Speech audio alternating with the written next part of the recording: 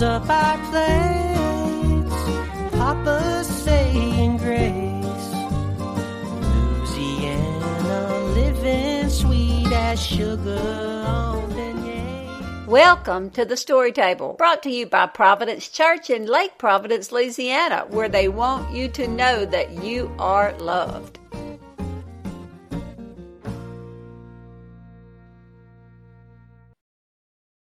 So I'm just going to tell y'all just a cute little story about the way this one particular woman dealt with a crazy issue. It was not me, I will tell you that.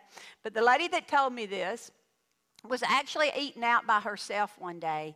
And she was in a restaurant, a barbecue joint, and she, had got her food brought to her, and she was about to enjoy it. And she noticed this man over there looking at her. And he was kind of intimidating the way he looked, and he had big eyes, and he was staring straight at her and chewing very, very slowly. So she decided he was a serial killer,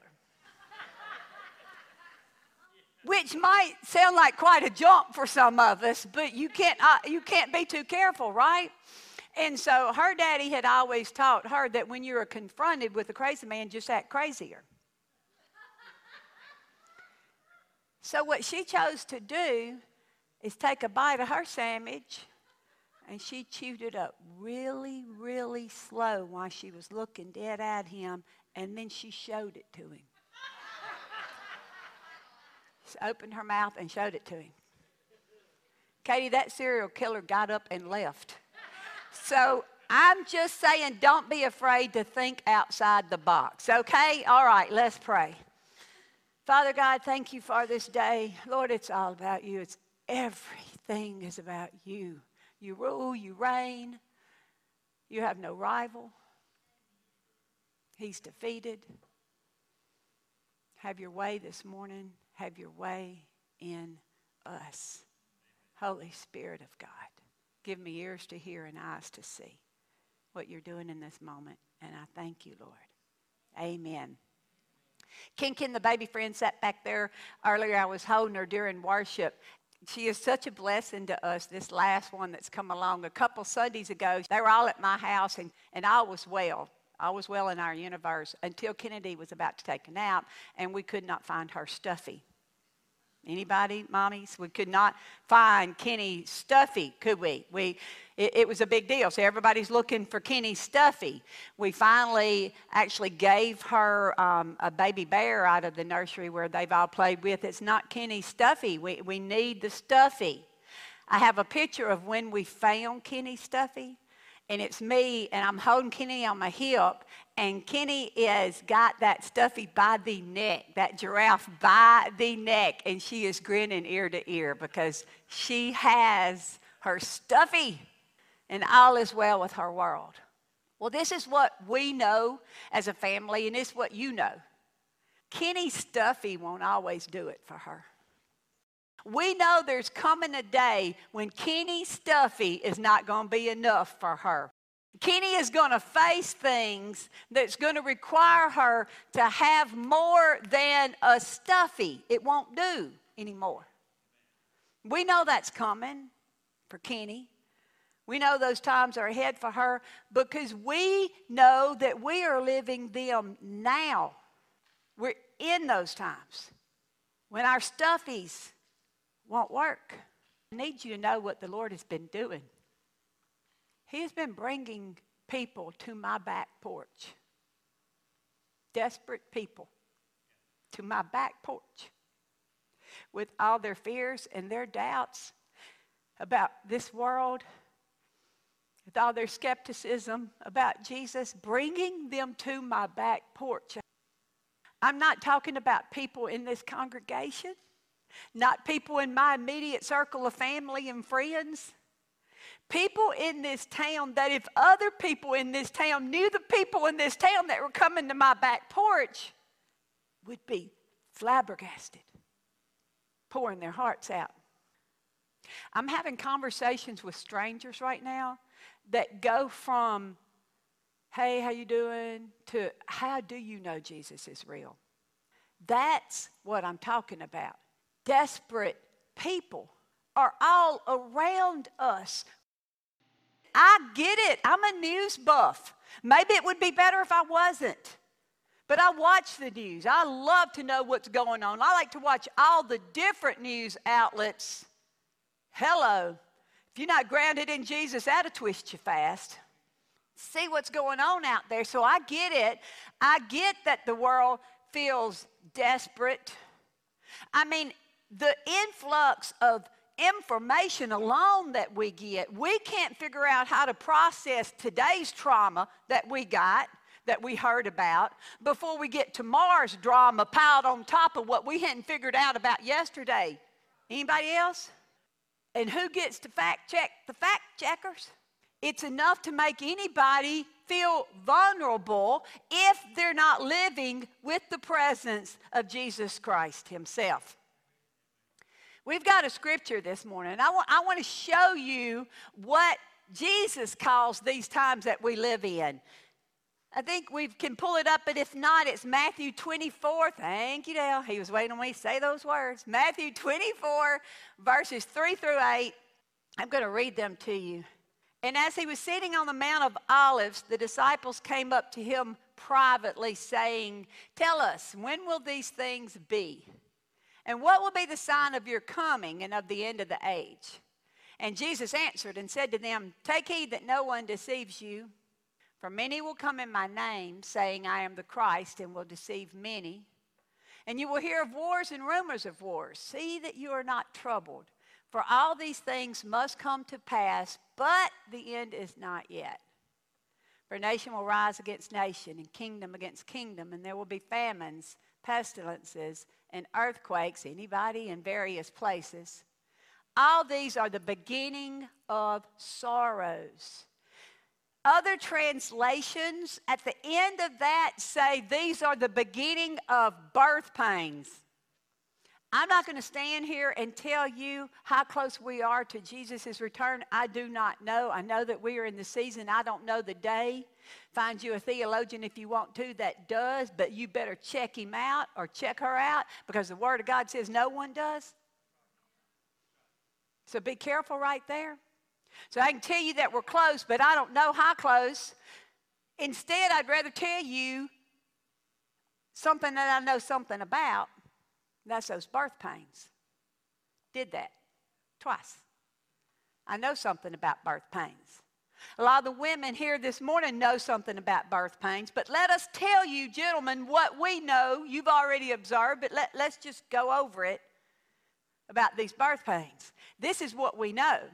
We know that when the birth pains hit, this is not when the pregnant mama decides, what color do I want to paint the nursery? She's focused. Listen to me, church. This is not when the pregnant mama decides, I don't know if I want to go balloons or bears on the nursery walls. This is not that time. When the birth pains begin, the woman about to give birth has nothing on her mind but the impending arrival of the one they've talked about, read books to prepare for. Is anybody with me this morning? You know what else she doesn't expect to happen, Pastor Chris? She does not expect for it to go backwards the other way. She's not saying, oh, I just wish things could go back to the way they were. I mean, she may want that. God knows I did. There was a time I was like, I changed my mind.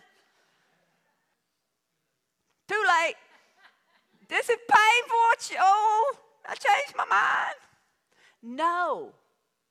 So see, we're asking the wrong questions when we ask questions like, you know, how can we go back, or when can it be that way, or what, you know, everything looking this way. The question we need to be asking ourselves as the body of Christ is, how do we live in these days with these birth pains upon the earth? We need a tutorial. We need to know how we can do this, and we do not need to pull out our phone to go to YouTube or Google for that tutorial. We need to go right here. Here's our tutorial of what we're supposed to be doing and how we can be overcomers. Revelations 12, 7 through 12. We're going to read about some people just like us who overcame. The people we're going to read about had lives just like us. They were flesh and blood people just like us. They are our tutorial of how we're going to live and how we're going to be overcomers. We're going to read about them starting in verse 7. And I do believe, Dale, I think I may stop when I stop. Let's read. Starting in verse 7. And war broke out in heaven. Michael and his angels fought with the dragon, and the dragon and his angels fought, but they did not prevail, nor was a place found for them in heaven any longer. So the great dragon was cast out. Everybody say, cast out. That serpent of old, called the devil and Satan, who deceives the whole world, he was cast to the earth. And his angels were cast out with him. Then I heard a loud voice saying in heaven, now salvation and strength and the kingdom of our God and the power of his Christ have come. For the accuser of our brethren, who accused them before our God day and night, has been cast down, and they overcame him. Here we are. By the blood of the Lamb, by the word of their testimony, and they did not love their lives to the death. Therefore rejoice, O heavens, and you who dwell in them. Woe to the inhabitants of the earth and the sea. For the devil has come down to you having great wrath, because he knows that he has a short time. I wish you would underline that in your head if you don't underline that in the Bible, because he knows that he has a short time. See, we may not know he has a short time, but he knows he has a short time. The devil is circling the drain. And he knows. He knows that he's circling the drain, and we are the object of his wrath. There's no pretty sugar-coatery way to say that. We are the object of his wrath because of the one who lives within us, who defeated him, and the potential power of the one in us to overcome him. Did anybody hear me say potential? We need a real good heads up about Emmanuel, God in us, is our potential to live as overcomers, not our guarantee. We need to understand that the potential power is in me to overcome the enemy, but I have access to that power as I am yielded and walking with him. I'll give you a for instance, just in case I'm not being real clear. 2 Corinthians, did I write it down? 1 Corinthians 2:16. Can we pull that up? We love this scripture. For who has known the mind of the Lord that he may instruct him? But we have the mind of Christ. Oh, hallelujah. We have the mind of Christ. We have the mind of Christ. I'm just going to go around all the time. I have the mind of Christ. That's what I have. I have the mind of Christ. Well, newsflash, I don't know how that works for you, but I have found out that the mind of Shelley is also still with me. Sadly, I operate out of the mind of Shelley a good bit, more than I want to. I look at this scripture and I'm like, Lord, I have the mind of Christ. I need to know. Miss Ann, how can I think with the mind of Christ? I have the mind of Jesus Christ. I do. How can I think with the mind of Christ? I'm like, I need an outline list, a tutorial. I need to know how I can do this. We have something better than a list. We have something better than a game plan. We have the Holy Spirit of God in us to work with his word to produce his ways. Can I say that one more time? I don't know how I said it. We have the Holy Spirit of God in us to work with his word to produce his ways. And when I am yielded to his ways, the more I am yielded my thoughts to his thoughts, I think with the mind of Christ. When I yield my purposes to his purposes, I think with the mind of Christ. Do you see what I'm saying? There's our potential. Let's look at our tutorial. We have 3 distinct tools in this passage. And each one of them are about living and walking with Jesus. That's where our strength is going to be found and not in our stuffies. Let me show y'all what I found. I don't do visual aids, but I got to show y'all my Jesus stuffy. Y'all can laugh at him if you want to with Rhonda. I made him about 30 years ago for Jessica Ann. I did. When I started thinking about all this and how we need the presence of Jesus living with us and not a Jesus stuffy, I thought, how can I explain what I'm talking about? And this little guy came to my mind. That first time I was pulling out of the driveway, I literally had everything packed and went inside and found him in a closet because I remembered his soft little body, and I gave him some Mediterranean garb, which is really my T-shirt that I wrapped around him in the hotel room. And he became my stuffy Jesus. Now let me tell you, if all you have is a Jesus stuffy, you're in trouble. What's a Jesus stuffy, Shelley?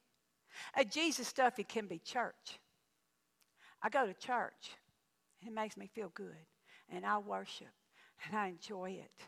And then I put my Jesus stuffy in the back seat. And I go about my rest of my week, my day, my life. And I do my thing. And then it's the next Sunday. And wait a minute, where's my Jesus stuffy? That won't do.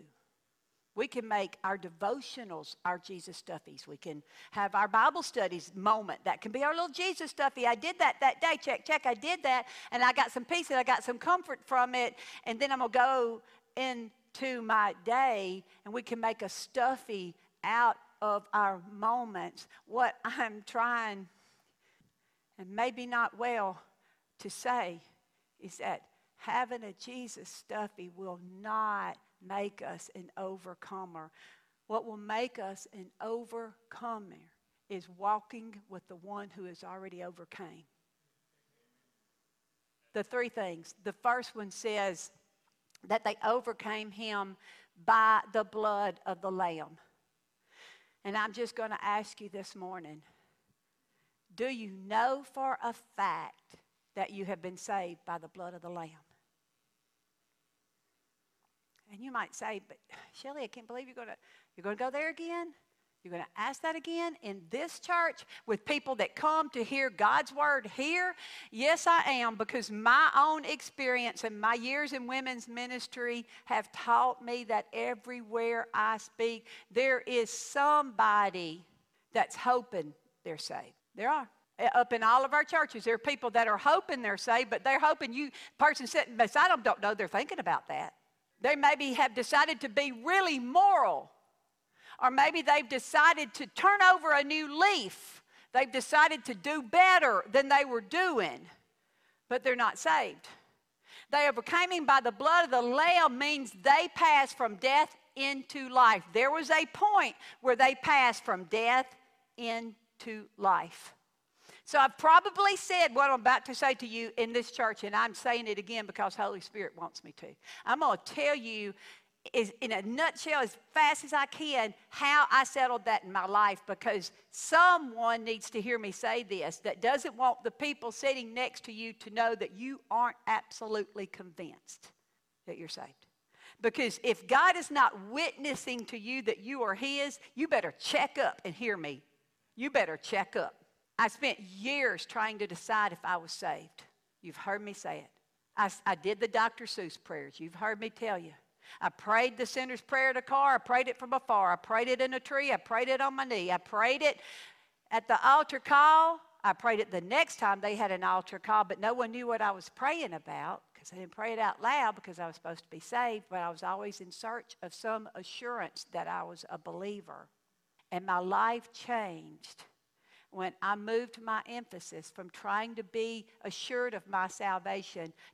When I say that, do you hear any Jesus? Do you hear any pursuit of Jesus when I tell you that I was trying to be assured of my salvation? You do not. When I read John 17:3, and the Holy Spirit got a hold of my heart, and it said eternal life is to know God and Jesus Christ whom he has sent. And I was like, well, that's never been my focus, to know you intimately. And I changed my focus from knowing that I'm saved to knowing Jesus Christ. And I began to be like, if anybody's ever going to know you, I'm going to know you.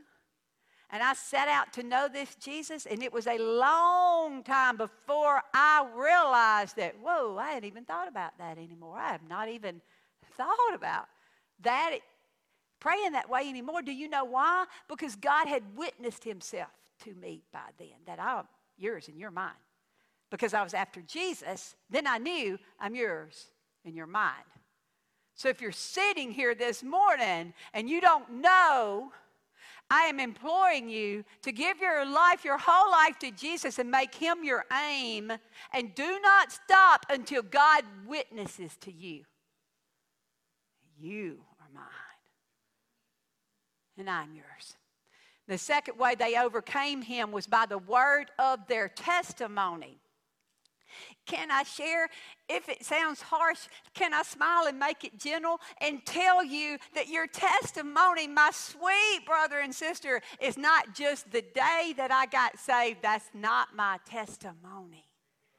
That's not the testimony that overcomes the enemy. That does not scare the enemy as I walk around this world, because I can tell somebody about a day. Enemy's like, tell them all you want. Tell them all, say it, because it just helps. Because they done heard everybody else say it. Say it. No, the word of our testimony is when the word of God, he is the testimony, and when he is living in us and transforming us, and our ways are looking like his ways, that is our testimony that overcomes the enemy. See, our witness is what's happening on our walk. If we can sin without being ashamed of it, if we can be rude without regretting it, if we can hold grudges against other people when we've been forgiven, this word is not evidence in itself through our life. We aren't bothering the enemy. We sure aren't overcoming him. Our witness is what's happening on our walk. I just had a thought. Do y'all remember when we used to sing this song? It is a good song. I'm not throwing shade on the song, but it was on a Monday. Somebody touched me. It's on a Sunday. It was a good song. You jumped up when it was your day, right? Y'all, fess up. I'm fessing up right here. Way back then, do you know I just jumped up on a Thursday because I chose that day? I did, Rhonda. I chose Thursday. So I just wait. They get to Thursday. I'd jump up. It was on a Thursday, and I'd sing about Thursday because it was in the days before he had witnessed to me that I was his. So I just chose me a day. But knowing that day is not walking with Jesus. Y'all, I want us to be overcomers. I want us to survive in these times and thrive in these times and be the light and the beacon that we're supposed to be. This last one, this is the best one. This is like when we tell people, like, there's a version of the gospel that we tell, and then when we actually say, well, actually, no, what we're doing is we're inviting you to come and die. Come and die. We don't want to teach that because that's just not really attractive. Come and die. That's just not really appealing to the people in the world and the people around us. I need you to just come with me and we're just going to come and die. But I'm telling you, it is. It is. It is. It is. It is. Come and die is the overcoming life. The third one says they did not love their lives unto the death. Self-love, self-interest, self-promotion, everything else about self, y'all, is our default. Our, not just mine. I'm admitting to it, but it's yours, my sweet brothers and sisters. It is our default. They overcame him because they did not love their lives to the death. They did not spend their time trying to curate their little museum. Make my little life the way I want it to be. Add this, take away that. My life, my life, my life. They decided that their life paled in significance to the King of the universe. And they didn't love their lives that way. I'm still after, as I stand here right now today, I'm still after that kind of living dying. I've been after this living dying for a long time. I am here to tell you I have not arrived. I have not arrived. But I'm after that. Because when I've tasted what it feels like, I've tasted what it does to my soul when I'm living dying. So I'm after that. So every morning of my life, you're going to see me or hear me if you were anywhere near me saying to the good Lord, rule me. I submit to you. Reign over me. Because if you don't, I'm going to try to. And I'm like Paul, I'm dying daily. It is my desire to die daily. So I ask him every day, help me, help me, help me, help me die today. I'm the neediest of the needy. Help me die. Because I know what it feels like to try to live for Jesus without living with Jesus. Man, it's despairing. I want us to be overcomers. I want us to look like the people that overcame him by the blood of the Lamb, the word of their testimony, and because they did not love their lives unto death. I'm going to read this last part, how I wrote it down, because I want to say it this way.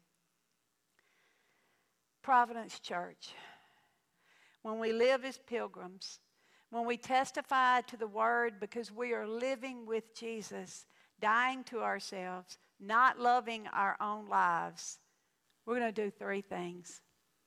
We are going to confound an angry and fearful world. We witness to those who are wavering between life and death. And the last thing that we do is we encourage other believers.